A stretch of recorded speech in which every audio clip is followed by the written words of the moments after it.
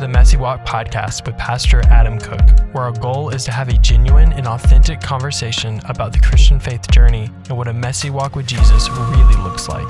Make sure to follow us for future episodes that will be posted regularly each Wednesday. We hope you enjoy this episode. Welcome, everybody, to episode 34 of the Messy Walk podcast. Good morning, good evening, good afternoon, whenever you're listening to this. Yeah. I think it's episode 34. I'm pretty sure it's episode 34. I checked before we started recording. The last one was Jesus' age. Yes. So now we're in. Yes. Okay. So now we're in episode 34. Now we're in resurrected Jesus. Right. So 34. welcome. Thanks for joining us today or tonight, like Adam said, whenever you're listening. I'm Chloe, and I'm here with Pastor Adam. Hello. And we are continuing a series today on what we're calling it is Sins Christians Ignore That Mess Us Up. Yep. And last week was about spilling the tea or gossip, and let me tell you something. That has messed me up for this entire week and probably will mess me up. Tell them about your parents listening to it. Oh, yeah. So, hi, Mom and Dad. My parents. Shout out to the Lavenders. Yes. They listen to the episodes like basically the day that they come out.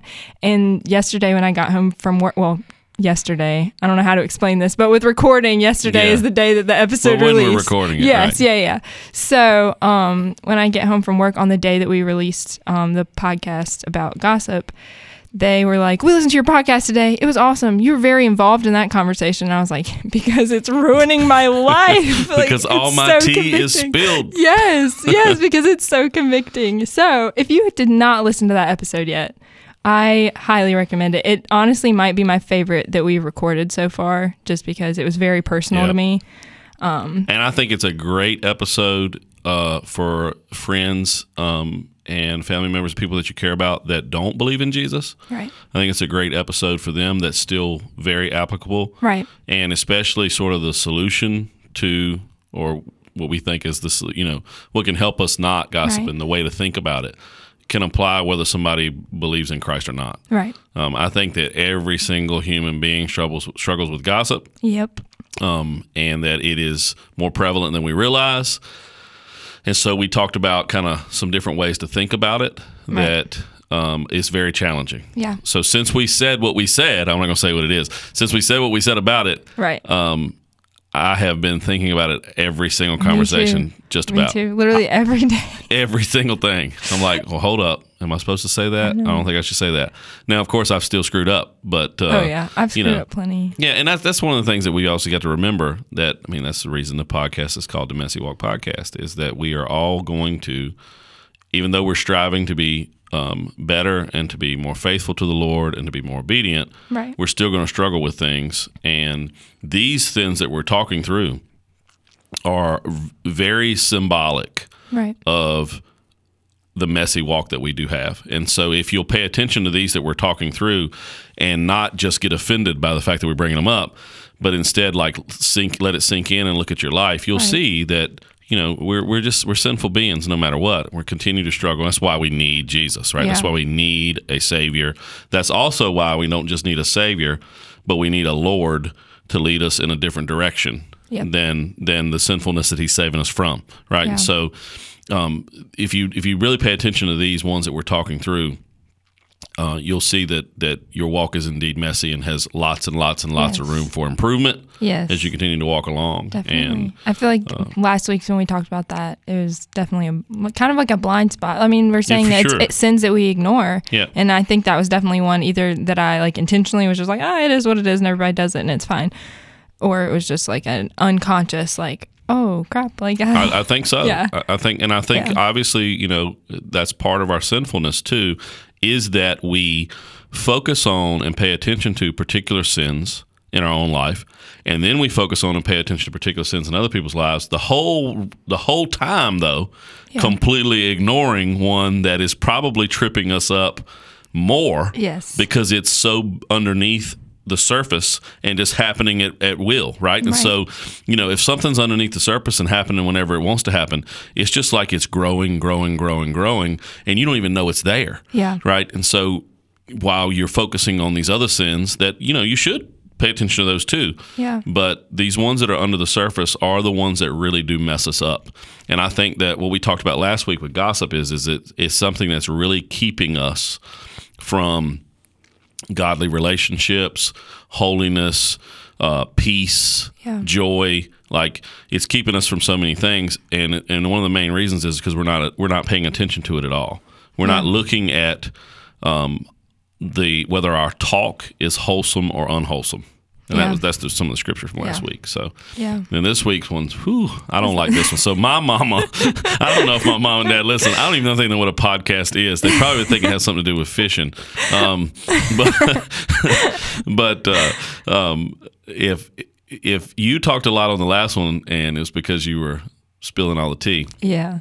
On myself. This one's going to be on me. And if my mama might be like, Adam, you seemed very involved in that last podcast. Like, same thing, Mom. So I'm excited for this one today. This one's big. Yeah. So we're going to jump into it then. Yeah. I think that it is probably the most acceptable sin in the church. It is the one that we not only ignore, because see, I think with gossip, we don't accept it. We just ignore it. Right. This one is probably the most acceptable sin in the church, and in the American church at least. I can't really speak, when I say the church, I typically am I'm not referring to my local church. I'm not referring to my local community of churches. I'm referring to the American church typically, because that's what we're in. So when we say big church, even though that really implies obviously much more than America, right. These trends and these things that we're talking through, we see primarily in American church because that's what I know, right? I'm sure that it is also in other parts of the big capital C church, but when we're talking about the American church. And so this is probably the most acceptable sin in the American church. And it is, drum roll please. I can't do it very good. That was lame. Gluttony. It's gluttony. What? Yeah. And nobody wants to talk about gluttony. I can't even remember the last time I ever heard anybody talk about gluttony before we did. Like in our meeting, planning this. It's not discussed. It's not really like a sermon series. Anybody's like, right now we're doing a series on gluttony. The last time I preached on gluttony at all was when we did a series talking through the 7 deadly sins, and that was one of them, of course. And it's just so accepted. That's the reason is because it's not a sin. It's not because it's ignored or under the surface like gossip. It's because it's literally accepted. Yep. It's like it's almost in our hearts and minds. It's moved into a category of not sin. Yeah. Right. And so that's what gluttony is. And so while the church has been known for taking extremely hard stances on other sins, we almost glorify overindulgence in food and drink and anything else we can shove in our mouths. We almost kind of glorify that. And I do this. I do it quite frequently. Like one of my go-to sermon illustrations involves this. Like, as a pastor, it's really important, and especially for me, I don't know if other pastors feel this way, but I think they do. The majority of them do. It's very important when teaching or preaching to be somewhat self-deprecating. And so to make sure that you're talking through your own struggles, your own sins, but then also not taking yourself too seriously. So you've got to be able to, and the way I like to do that is the point is that when people walk in, when people are listening to the word or message or whatever it is, they have their guard up. It's like they've got their fists up. And so the right amount of self-deprecation, the right amount of honesty about your own struggles, the right amount of joking about yourself drops everybody's guard, and now everybody's sort of more comfortable to hear the gospel, the truth of the word, the Holy Spirit moving in their heart, speaking through whatever. So I tend to use this one though, because I will refer to myself, I'll refer to my belly, my belly. I'll refer to not running. Like I just did this recently, was like something about running, and it's like, I'm not running any. If you see me running, it's bad, Right, so refer to this sort of lack of exercise, refer to being out of shape, refer to being overweight and things like that. And then also food references. And so it'll be, a food reference to food or whatever it may be. Like pizza, I'll constantly reference pizza, and I'll reference that, when I eat a pizza, it's my whole pizza. I want the whole thing. It's nobody's pizza. And yes, I do eat a whole pizza. And like I say that, and I think sometimes people think it's a joke. It really is true. Right. I do that, and we'll bring up a little story about that coming up on this episode. But I use this all the time, and so what ends up happening basically is I just kind of glorify it. Like it's not just an accepted sin; it's almost like a good thing. We glorify, oh, have you had this to eat yet? Oh, I could eat all those. Oh, I ate 10 Oreos when I sat down. Or, if a bag of Doritos is, I say jokes like this all the time. A bag of Doritos, you open it, you're going to eat the whole bag. That kind of stuff, right? And donuts and things like that. There's just this constant reference to overindulgence, and it's almost glorification of good foods, good drinks, too much, excess, whatever it is, right? And that's an Americanized culture piece too. Matter of fact, I think probably one of the ones that we'll do in this series will have something to do with excessiveness, but and gluttony sort of in that thing. And so when we live in a culture of excess, but Christ followers, at least, should take a stance against unhealthy behaviors, all unhealthy behaviors. And so gluttony is an unhealthy behavior, but we've made gluttony like totally normal. Like, and I feel this. I've had a couple of different times where I have made references to myself, just in preaching and teaching, like I was saying before. And I've had different folks, and there'll be a couple of them that are listening to this podcast. I know them, they're listening. They are workout people in our community. They own gyms and fitness groups and stuff like that. And they'll hit me up and be like, you could do something about that if you wanted to. Like, it doesn't have to be right, which is really cool, because it's really cool for somebody to say that to their pastor, because the pastor's usually saying that to them about stuff in their life. And they spoke back, done it multiple times and said, hey, look, you can meet me anytime you want to, we can fix this problem. You shouldn't eat all that. You shouldn't be overindulging. That's not good for you. And even bringing up the whole, Adam, when you talk about being depressed, sad, anxiety ridden, and all those things, that your physical health has a part to do with that too. And they'll bring it up to me. And so that's cool. Yeah, it's pretty cool. As a Christian, we've got to take a stance against unhealthy behavior. And so I really do, even though they hurt my feelings when they say that, I really do appreciate any Christian calling out unhealthy behavior in a person where you have the opportunity to do that. Right. Not just random people, right? But that would not be biblical. It never goes over well if you walk into a random guy at the grocery store and you're like, you should do more of this. Yeah, you gotta have the person's ear. You have to be a person of trust. And so we've got to take notice of any unhealthy behavior, and this one that we've sort of made normal is not good. The Bible takes a completely different stance on gluttony versus us normalizing this overindulgence of food and stuff like that. It talks. It does not talk a lot specifically. We'll get into some of this as we go along. It doesn't talk a lot specifically about gluttony. As a matter of fact, gluttony is more of a Middle Ages theological understanding as the church grew and started to define theology. So it's not as much specific. There are some specific biblical references to gluttony. What it does talk about a lot, though, is self-control. Yeah. And so that's the premise of a Christian, is that the Holy Spirit living inside of you gives you the fruit of self-control. And the Bible talks a lot about us having self-control. There's a lot of godliness found in our self-control. Because if we are able to control wants, desires, those kind of things, sinfulness, right, then that is a indication of our godliness, right? So if God is fully control of all things, right, including himself, and if we are moving more towards being him, after becoming a Christian, being justified as we're being sanctified, or in our discipleship process walking towards him, we should be increasing in self-control, because that is godly. Mm-hmm. And so the Bible talks a lot about self-control and not letting anything control our lives except our Lord. And so there's a lot of references to those things. And there's tons and tons of Bible references. Me and Chloe were going over a bunch a little while ago, and we were like, let's just pick a few so we can throw them out. Mm-hmm. So Chloe, give them a couple of references to these self-control things. And these are those verses where you should just, the word talks about meditating on it. These are the ones, and when you see the picture of meditate in the scriptures, it's this picture of chewing on it, like how a cow chews cud, right? Yeah. You're just breaking it up, you're digesting it, and then the cow throws it back up, eats it some more, right? And then digests it, eats it some more. And by the end of the day, the grass that he started with at the beginning of the morning, the cow has gotten every bit of nutrients they could possibly get out of it. That's the idea of meditating on it. It's like mumbling to yourself is the picture in Scripture.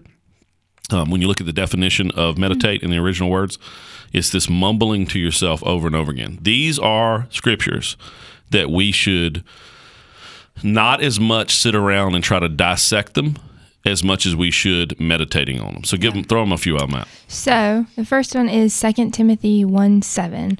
It says, "For the Spirit God gave us does not make us timid, but gives us power, love, and self-discipline." And other translations would say self-control. Yep, self-discipline, self-control, same thing. Yeah.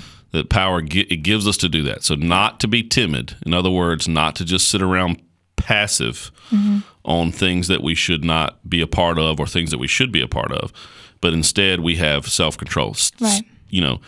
Write that verse down, mark it down for yourself, text it to yourself if you're listening right now, and meditate on that thought that you can be, is what that scripture is saying, that you, because of God, you can be self-controlled if you choose to. That's what my friend was saying to me, the workout dude. That's what he was saying. He was like, so you know that God has not given you a spirit of being timid, Adam, but instead of self-discipline. Yeah. Right? That's cool. Give him another one. Yeah, so that one was 2 Timothy 1:7. 2 Timothy 1:7. Yes, 1:7. And the next one is 1 Corinthians 6:12. And it says, "I have the right to do anything you say, but not everything is beneficial. I have the right to do anything, but I will not be mastered by anything." Awesome scripture verse, can be applied to so many things. Of course, as an American, I have the right and the privilege, and it's all around me, to do whatever I want to do with food, drink, or anything that I want to do in excess. It's all around me.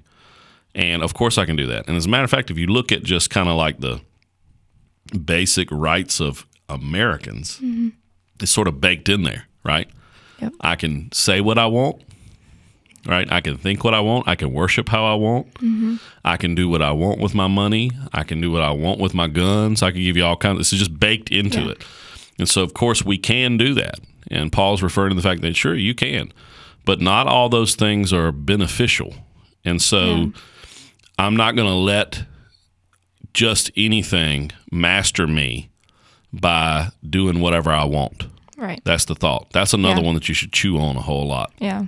That would take all day. And that one, like you said, it's applicable to so many everything, different right? things. I mean, we just happen to be talking about gluttony as in, we'll get into some definitions in a little while, but into this excess food, drink, that kind of thing. Yeah. But gosh, it can be applied to anything. It can be applied to any of those natural rights that we feel, or the fact that I'm a grown person, right? Yeah. I'm a grown man. I'm a grown woman. My wife used to say, she had said this to me in a long time. She said it to me in the middle of an argument.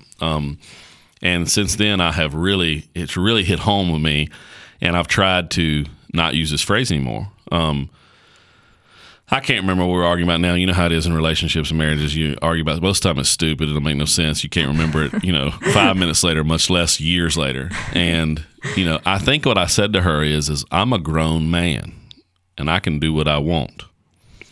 And my wife said back to me, a grown man does not have to say that they are a grown man.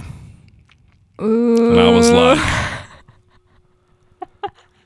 oh my gosh. I was like, man. And you're like, and this is the battle that I have lost. Yes. No, I didn't concede because in my sinfulness, that's not who I am. Right. I actually like to fight. I like to argue. It's bad. And so I'm not going to concede defeat until a couple days later. So I was wrong. But it was such a, like, think about it now, anytime you feel like you got to go, I'm a man, I can do whatever I want. He's saying, no, you can, but you shouldn't, and you shouldn't let yourself be mastered by any of those things. Yeah. It's a great scripture. Yeah. And it's going to take you all day long to chew on that one and mumble that one. There's a lot of truth into it. But the Bible takes this very different stance on it. Instead of it being normal, instead of gluttony being normal, it's no, self-control should be normal in the Christian's life. And as we progress, self-control should be what the normal is and not letting anything else control our lives. And so when something does control us, what it's doing is it's taking the place of God. In other words, it's a sin. I don't care what it is. If it's controlling you, it is now a sin because it's going against the nature of the Spirit in you, which is self-control. Yeah.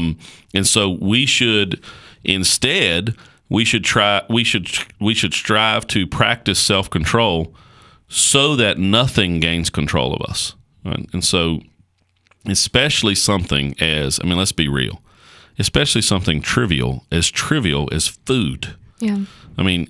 If something as trivial as food can take control of us, then we have a problem.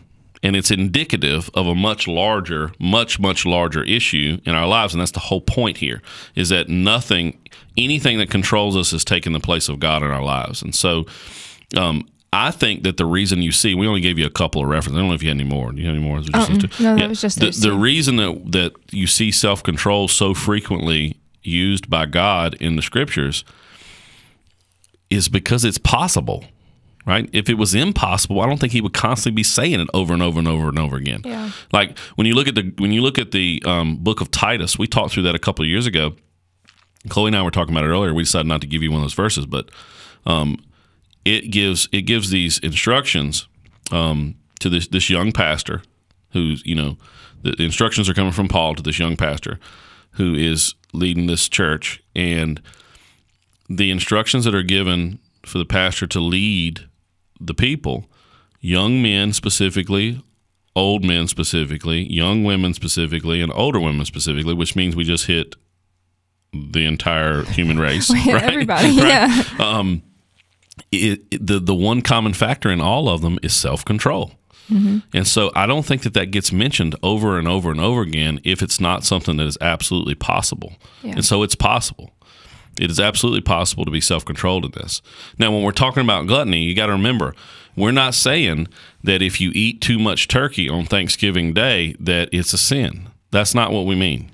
Like, we don't mean that, there's a wedding celebration and you're celebrating and, you eat the awesome food that comes out and then you have 2 slices of cake and next thing you know, you're sitting back, at the end of the day, at the end of the celebration, opening up your belt and popping your button on your britches. That's not what it's saying. Like, gluttony is not an occasional indulgence. It's what it is it's a habitual practice. Yeah. And so it's not an occasional thing. It's a habitual thing. Like the Bible talks about feasts. Now, of course, it's these specific ordained feasts within the calendar in the Old Testament. And then you see those same feasts, some of those feasts happening in Jesus' time. You watch some of these times that you walk into, like Passover and those kind of things. Mm-hmm.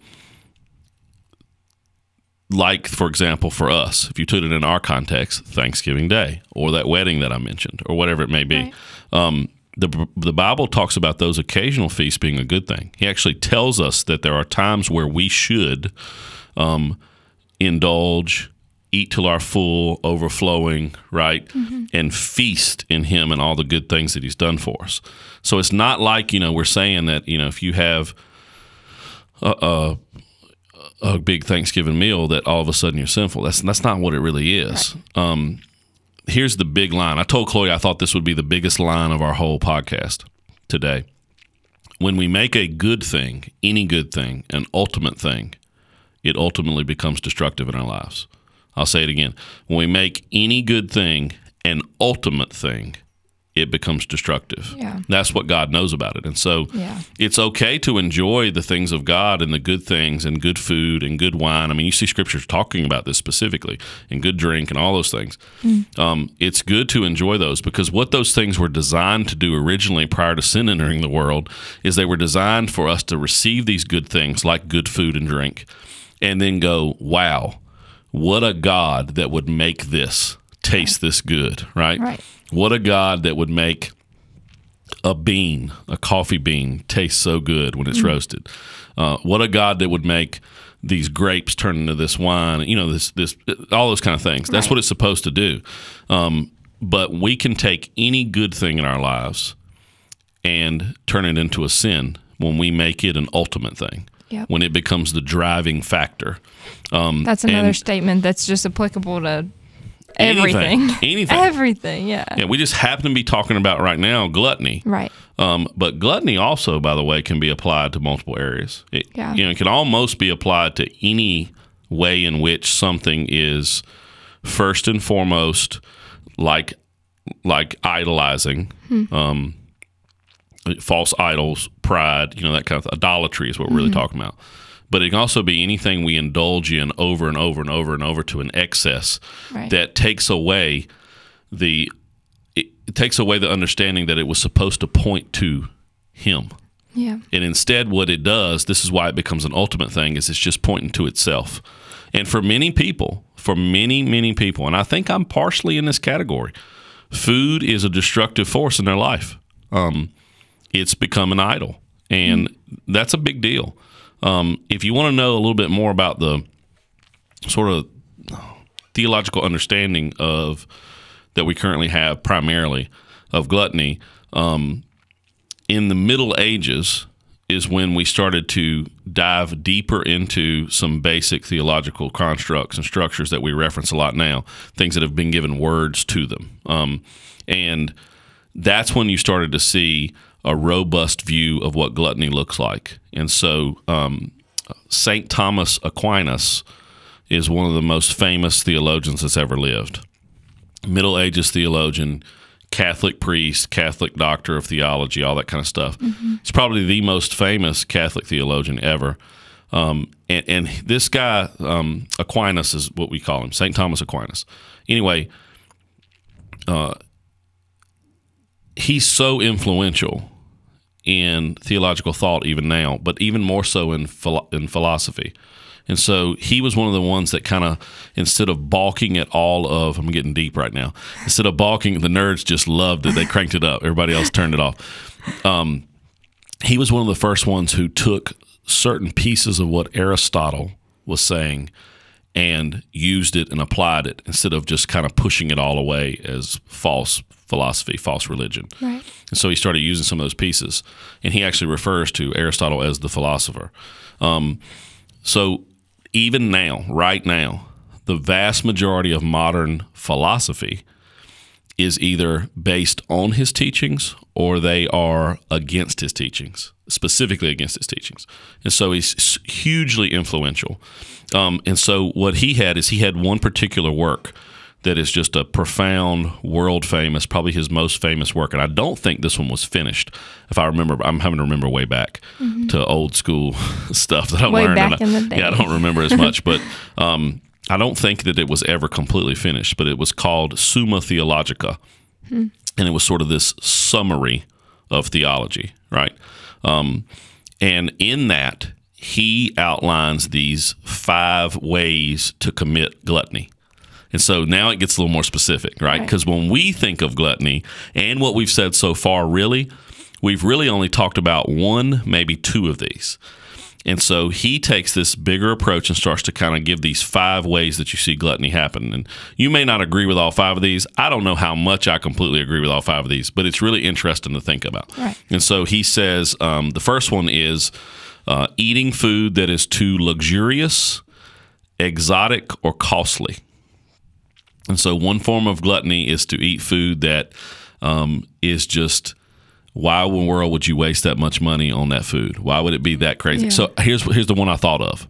Because I was thinking of all kinds of stuff, and I was like, I don't know, man. Is he talking about lobster? Because I can get down with some lobster. I don't think that's it. No. Think about if you're an Instagrammer, you've seen this, or if you TMZer, or social media influencer. Right. So all of our millennials right now are going to know exactly what I'm talking about. Some of our older people are going to be like, Adam, I cannot believe what you said actually exists. I know. So go with it. That there are places in the world, lots and lots of places, that you can, in America, right now, tonight for dinner, that you can have certain foods that have gold dusting on them. What? Like real gold dusting, real edible gold not plating is the wrong word, but embossing on your foods. But why? Right now. What is the point? Is that like super good for you? No, not at all. Why then? It's exotic. It's luxurious. It's expensive. It's high taste. It's what it is it's gluttony. I was going to say it's stupid. right. It's gluttony. Yeah, think that's about it. crazy. And so he qualifies some of these things as gluttony as you're taking in some food that is absolutely ridiculously luxurious. What's the point here? It doesn't make any sense. It seems like the only reason that you would want to do it is because it's excess. Yeah. Right? Extreme excess. I feel like I've heard of it before, but it never gets more everywhere. like confusing as to why anyone It's would everywhere. want to eat like gold dusting on their food. Go I'm Google stuck it. on that. Go Google the most expensive things that you can buy to eat in New York City, and you will see it. Oh man, like it's everywhere. So that's one of them. So that's like this first little way to commit gluttony that Aquinas says. And then the next one is eating food that is excessive in quality, meaning it's too daintily or elaborately prepared. That's going to be a little bit different than the one that is exotic, I think. So if you think about this one, it's excessive in its quality. It's taken a long time to prepare it or whatever. So it's like, think of a wine that takes 100 years to finish, right? Right. And so it ends up costing a crazy amount of money. So it's exotic too, but it's taken in other words, it's been the complete total focus, ridiculous amount of focus on it. It's become ultimate, right? Like we were talking about before. It's kind of a cool way to look at it. That's one of these, he says. That's the one I struggle with the most to kind of figure out what the heck he's talking about. Right. And then you get to the one that we know. So that one was eating foods that are excessive in quality. Right. The next one is eating foods that are excessive in quantity. That's the one that we typically think of. Right. Eating too much. Right. Right. So you're just eating too much of something. And this is all day in America. I mean, all day. Our portion sizes are out of control. Yeah. And I'm all about them portion sizes being out of control. I mean, they are out of control. Yeah. And then you've got the next one. So we get those so far. So far we got luxurious, exotic, costly, that kind of thing, excessive in quality, and then excessive in quantity. And you would think, man, we've hit it all. But listen to these next two. Eating hastily is a way that we commit gluttony. In other words, we eat it too soon or we eat at an inappropriate time. And so we, I told Chloe this one before, we get on the way home, I have done this, I can't believe I'm admitting it out loud. It was on a King of Queens episode, which made me feel better because that means I'm not the only person that does it. I've never seen that. Oh, of course you haven't. Chloe, by the way, has never seen any movie or show we ever reference. It's one of the greatest shows, I think, of the last 20 years. Anyway, this one would be like eating hastily, too soon or at an inappropriate time. You're talking about your pre-dinner Whopper. Or pre-dinner Big Mac. It's like on the way home at 5 o'clock, and I know you're going to eat dinner, but I go by and get a Big Mac or a Whopper instead. It's like it's you shouldn't eat it. Why wouldn't you just wait? Is the whole point. Eating it too quickly or at an inappropriate time. The inappropriate time is what I'm referring to. Right. Or just eating too soon. Like, you can't wait. So you can't wait for everybody else. And so you know what I mean? Right? I'm impatient when it comes to stuff like that. I'll just be like, sometimes we think of that as just a way to be respectful to others, is that we wait for everybody's food. But if you look a little deeper, it means that it could be gluttonous. That's what Aquinas is saying, because it could be like, I have to eat this, that so much so that I can't wait for your food to come out. Yeah. I have to go ahead and dive into it. I can't wait for everybody to get their food so we can say the blessing first, so we can thank God, right, for these good things that He's given us. I can't wait for that, so I'm just going to start eating anyway. Yeah. It makes sense. Yeah. And then his last one is eating greedily, eating too eagerly. There's a sense of greed in what you eat, like not wanting to share what you have. Yeah, and just being so eager to consume it. I mean, that there's an overlay of the one we just said as well. But think about eating greedily. Here's my example of this. So I said earlier I was going to share it. It's about pizza. So I absolutely love pizza. It's my favorite food in the world. If you made me only pick one food that I could ever eat again on this earth, that's what it would be. It would be pizza. And I tend to, like we said before, I tend to eat my whole pizza. Right. So I'll ask my family, and I like making frozen pizza. So I'll ask my family, do you want something? And then they don't say so, then that's my whole pizza. I'll make you one, right? It's like when you go through the drive-through at McDonald's and you go, hey, you want anything? And they're like, nah. And then you get yours, and they're like, let me have some of your fries. And you're like, I just asked you if you want anything. I think that's a way that we have gluttony, right? Yeah. So in our family, we've hit a new phase, right? So we have a teenage daughter. We now have a son who is rolling into puberty. He's not there yet, but he's getting there. So he's starting to eat a lot. Then we got a 5-year-old little girl who loves to eat too. And so now what has happened in our family is that when we prepare dinner, we're realizing that we need to prepare more. Like what we used to feed a family of 4 or a family of 5 with little kids ain't working no more. Right. And so we're having to double up. So when we make mac and cheese, it's a family size box. It's 2 boxes. It won't be one. It's not going to feed everybody, that kind of stuff. And so I do a lot of the cooking, not all of it. Valerie does lots of cooking too. We usually basically just do that based on, not on stupid gender roles, but based on who is home and available to cook dinner at that particular time. Based on schedule. Yeah. Makes sense. So we'll be cooking dinner or whatever, and I do a lot of that cooking. And when I cook the dinner, I make sure that the kids understand that Mama eats first when Daddy cooks. And so we make sure that she has her food first, and then we serve the other kids, and then whatever kid's helping me, that kid eats last, and then Dad eats last. So because Dad eats last, a lot of times there's not very much food left for me, right? There probably is. It's probably gluttony. But when I look at that portion, and I'm pushing 300 pounds, right? So I'm 6'3", 6'4", about 300 pounds. Not quite 300 pounds. I'm 280, 285. I just want you to get the right image, right? So when I look at that portion, I'm like, it's not enough. So quite frequently, a little while later, I will fix myself a frozen pizza. Right. So the other night, this was just a couple nights ago, I fixed the same, that scenario happens. I fix myself a frozen pizza, and I go in to get it. And when I come back from checking on the pizza, it's not quite done. My wife says to me, can you cut me just a little piece, please? And I'm irritated. I'm like, oh, yes. And then I don't want you to say, a grown man don't have to say he's a grown man anymore, so I'm not going to say it. Anyway, so I'm going to say yes. And then my teenage daughter looks at me, who's still awake because she stays up later than the little ones. She says, Daddy, can I have one too? And I'm like, oh, yes. So I go back in there, and when I cut them a piece of pizza, you got to picture this in your mind. I cut one slice, pull the slice out. Take that slice and go to the corner of that slice, the top left corner or top right corner. In this case, I did both. And then you cut a small slice off that top slice. So you have crust, you have cheese, maybe a topping or so. The tiniest. Right, but it's the tiniest piece of pizza you can get. Oh my gosh. And so it's literally an inch, 2 inches at the most. And I put it on the biggest plate I can put it on, and I take it back to my wife, and I hand it to her, and I hand Olivia hers. And they're laughing at first, of course. And then they're like, give me my pizza. But it's an example of this idea of eating in a greedy way is gluttonous. Yeah. And so it's a cool way to think through it. And that's sort of a bigger theological piece that we've had now we've had this understanding now for 800 years. This piece of theology has been out there. I did not get this understanding until today. Right. So anyway, you'll notice in those things that we just said, the first 3 ways are related to the food itself. Right. The last 2 are related in the manner in which we eat it.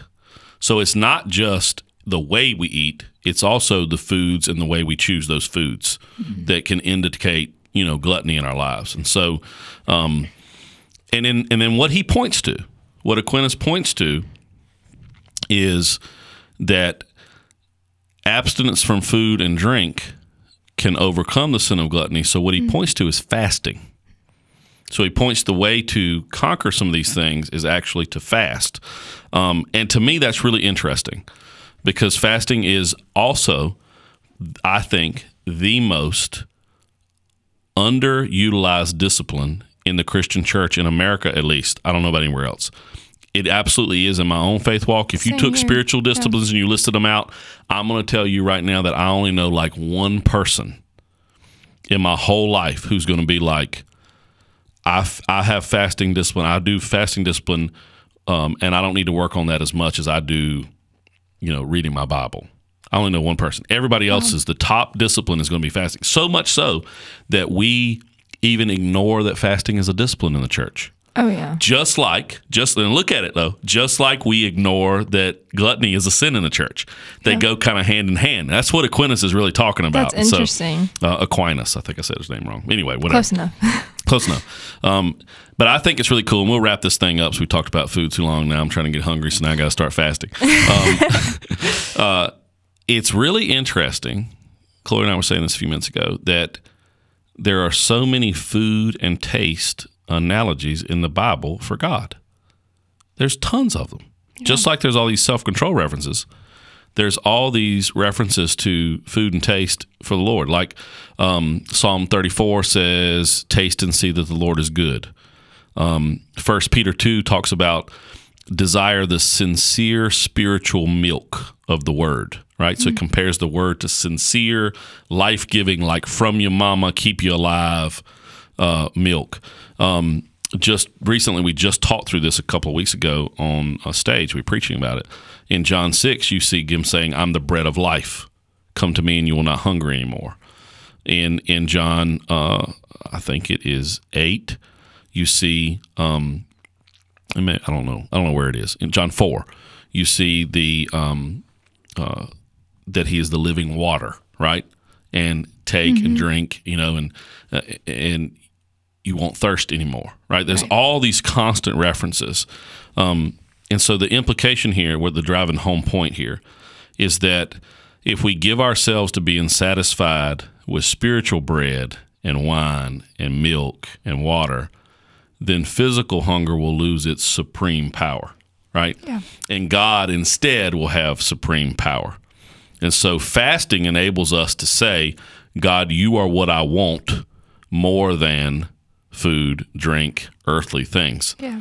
And so then it combats this sin of gluttony that we don't even recognize that it's gluttony. Like when we went through that list a few minutes ago from him, I only thought of one. I only thought of too much quantity of food. Right. Until I started reading, I was like, "Oh, this makes a lot of sense." When we were talking about gluttony, I was like, "All right, so when you just eat too much, whatever." Right. But it's just like gossip, honestly, just like the podcast that we did on gossip. It's broader.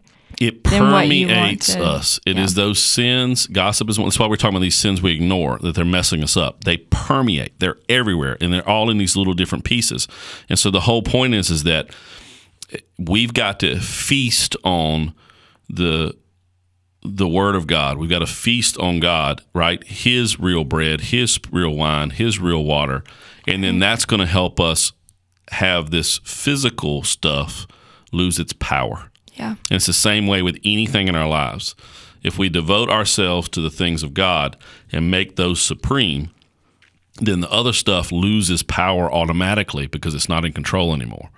And so if we're seeing that these things are become an ultimate thing, then we have to reorient quite frequently. This is not like a one-time thing, right? Nothing about what we talk about on this podcast is a one-time thing. Right. This is constantly. You have to reorient and go, hold up, this has become an ultimate thing in my life. I only want God to be the ultimate thing. He's the only ultimate thing that there is. Right. So I got to reorient to make that happen. And I think you see all these food references because it's really natural in our natural biological state to make food and things that we ingest to be the most important thing. Right?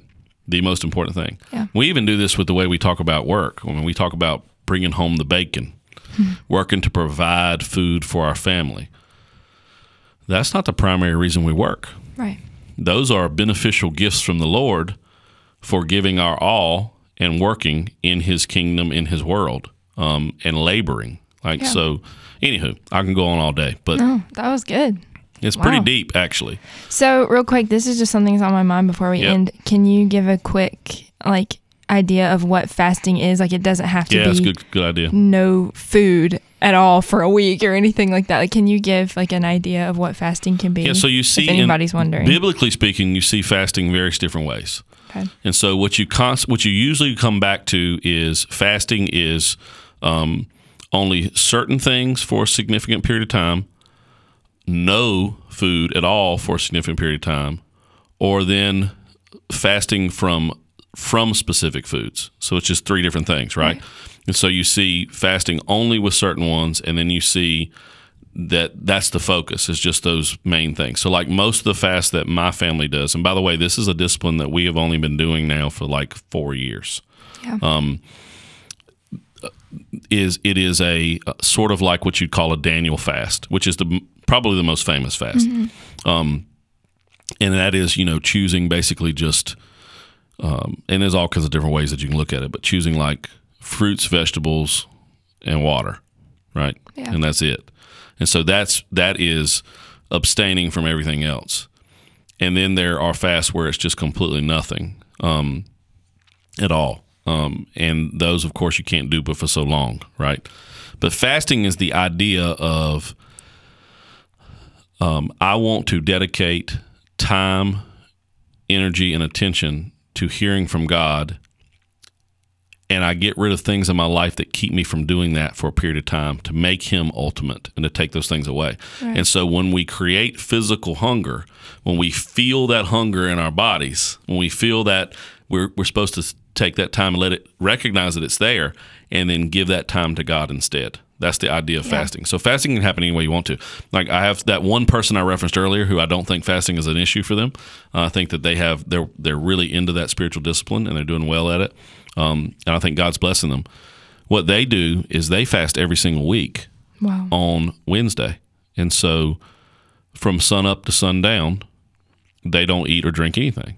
Wow. Then at night, they do. And so during that daytime, they're increasing the time that they would have spent eating, they're praying. The time they would have spent eating, they're reading the Bible. The times where they feel hunger pains or they're annoyed or they're hangry, they're focusing on God.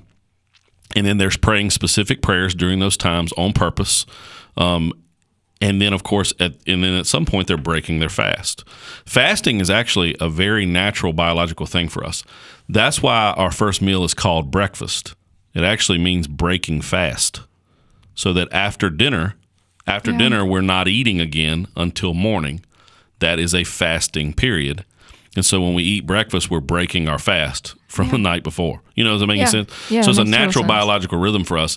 And when we use those things to focus our attention more on God and less on those things, what we're doing is reorienting, reprioritizing what is ultimate in our lives versus what is something we can do without. Yep. We're saying, I can do without food, I can do without water during these periods of times. I cannot do without you, God.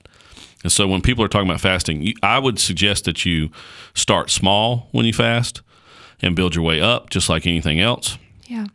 I give people the same advice when it comes to tithing. Biblically speaking, tithing is 10% of the first 10% of your income, of your increase, going to God through the local church to the storehouse. But God is going to honor you if you take steps towards that. And it may be too hard for you to do that right now. Your faith may be too weak because it's a step of faith. Right. Start with 1%, right? It's the same thing with fasting. Start with one day where you say, I'm only going to do water from sun up to sundown, or I'm going to fast from something. You see people doing a meal. Yeah, a meal. I do think the focus should be on food-related items, but it does not mean that you cannot have a spiritual fast from social media. Yeah. But you've got to make sure that it's an actual fast, not just you deleting an app. Right. And you're just like, and I'll fill my time in other ways. Yeah. Right. So it's got to be it's a dedicated time to focus on the Lord as ultimate versus the things that we've made ultimate. So if you find something in your life that you made ultimate, fast from it and dedicate that time to the Lord. Yeah. It's amazing what it'll do. Because what it will do very quickly, I think, is it will help that discipline replace the sin that you have been ignoring. Yeah. And so I think that's why he's spot on when it comes to, how do you conquer the sin of gluttony? Well, it's going to be by fasting, and it all makes sense. Yeah. So, good question. Yeah, I felt like that would be a good way to. Good one. Good one. All right. Well, that was good. I'm like still kind of like, I was gonna say I'm chewing on everything that you said, but then I was like, gluttony, chewing on it. But See Dad what I did jokes. there? Dad jokes, yeah. I know I hit a certain age where everything I say is a dad joke, and I don't even mean to do it. Yeah. You know, have you seen those It progressive? happens, I guess, because So you're there's a going to be dad. some people in here. There's progressive commercials where people are turning into their parents. Yes, I love those. We love them. We watched one the other night, and after the commercial was over with, I looked at Valerie and my oldest daughter, Olivia, and I said, every time these commercials come on, I relate to every single thing that dad that they're making fun of is doing. I'm doing all those things now, like talking about how much they make on parking, and making the weird joke about the koi fish in the pond, and I'm like, this is me. This is what I've turned into. Like, wait, this is embarrassing. Yes, I hit a certain age where I am turning into my parents. Right. Yeah. So my dad jokes just gosh. start to flow. Yes. Sometime around this old age. I don't know. I mean, I have them too. I had one earlier, but yeah. So anyway, it's a lot to process. Yeah, it's a lot to it. Yeah. We probably could have done a couple episodes on it. Yeah. Yep. It's good stuff though. So thank you guys for joining us today on this episode. Be sure to check us out on social media if you have not already. That's where we give updates on new episodes being released. And we also release new episodes every single Wednesday. You can count on it. Every Wednesday. So, we haven't missed one yet. Yeah, we have not missed one 34 yet. straight Wednesdays. What? Yeah. What? It's pretty cool. And it's hard to do, actually. So Yeah. It's a lot to keep up with. it's hard to schedule, figure out what we're doing, talk through it, schedule it. I mean, it's not easy. So it's a lot. It's a priority for us, and I hope that you're making it a priority too. Yeah. So. It's a lot of fun too to get to be a part of the conversations. Hopefully this stuff pushes you not to feast on a podcast, though. Yeah. Like, please don't feast on a podcast. Please don't feast on a sermon. Please don't feast on some random preacher you found online and you're binge watching. Don't feast on that. You got to feast on the Word. You got to feast on the Spirit. Not on this. This should just drive you to feast on that. If that makes any sense. So. Real quick before we end, I've heard it said that like if you're feasting on like a sermon or a podcast or anything like that, it's kind of like you're eating the crumbs off the table and there's a whole feast for you up there, but you're just like you're like, oh man, these are good crumbs, but you're missing out on so much. It's exactly more, what you're eating because real sermons, real things like that, they're what God is doing in the heart of that person that's presenting it. Yeah. And they're eating that. Yeah. And they're sharing with you what they're eating. But if that's all you're doing is licking the plate. Right. You know, and there's so much more than that. Yeah. Who wants to lick a plate? You can't do that anymore. Corona. Yeah. Gross. Wow, we can go on all day for this, but we could. We'll end here. So thank you guys again for joining us today. Check us out on social media, and we will be back again next week with a new episode. Be back next week. Yep. Have a great week. See you later. Thank you for joining us on the Messy Walk podcast with Pastor Adam Cook. Make sure to follow us for future episodes that will be posted regularly each Wednesday. Have a good day.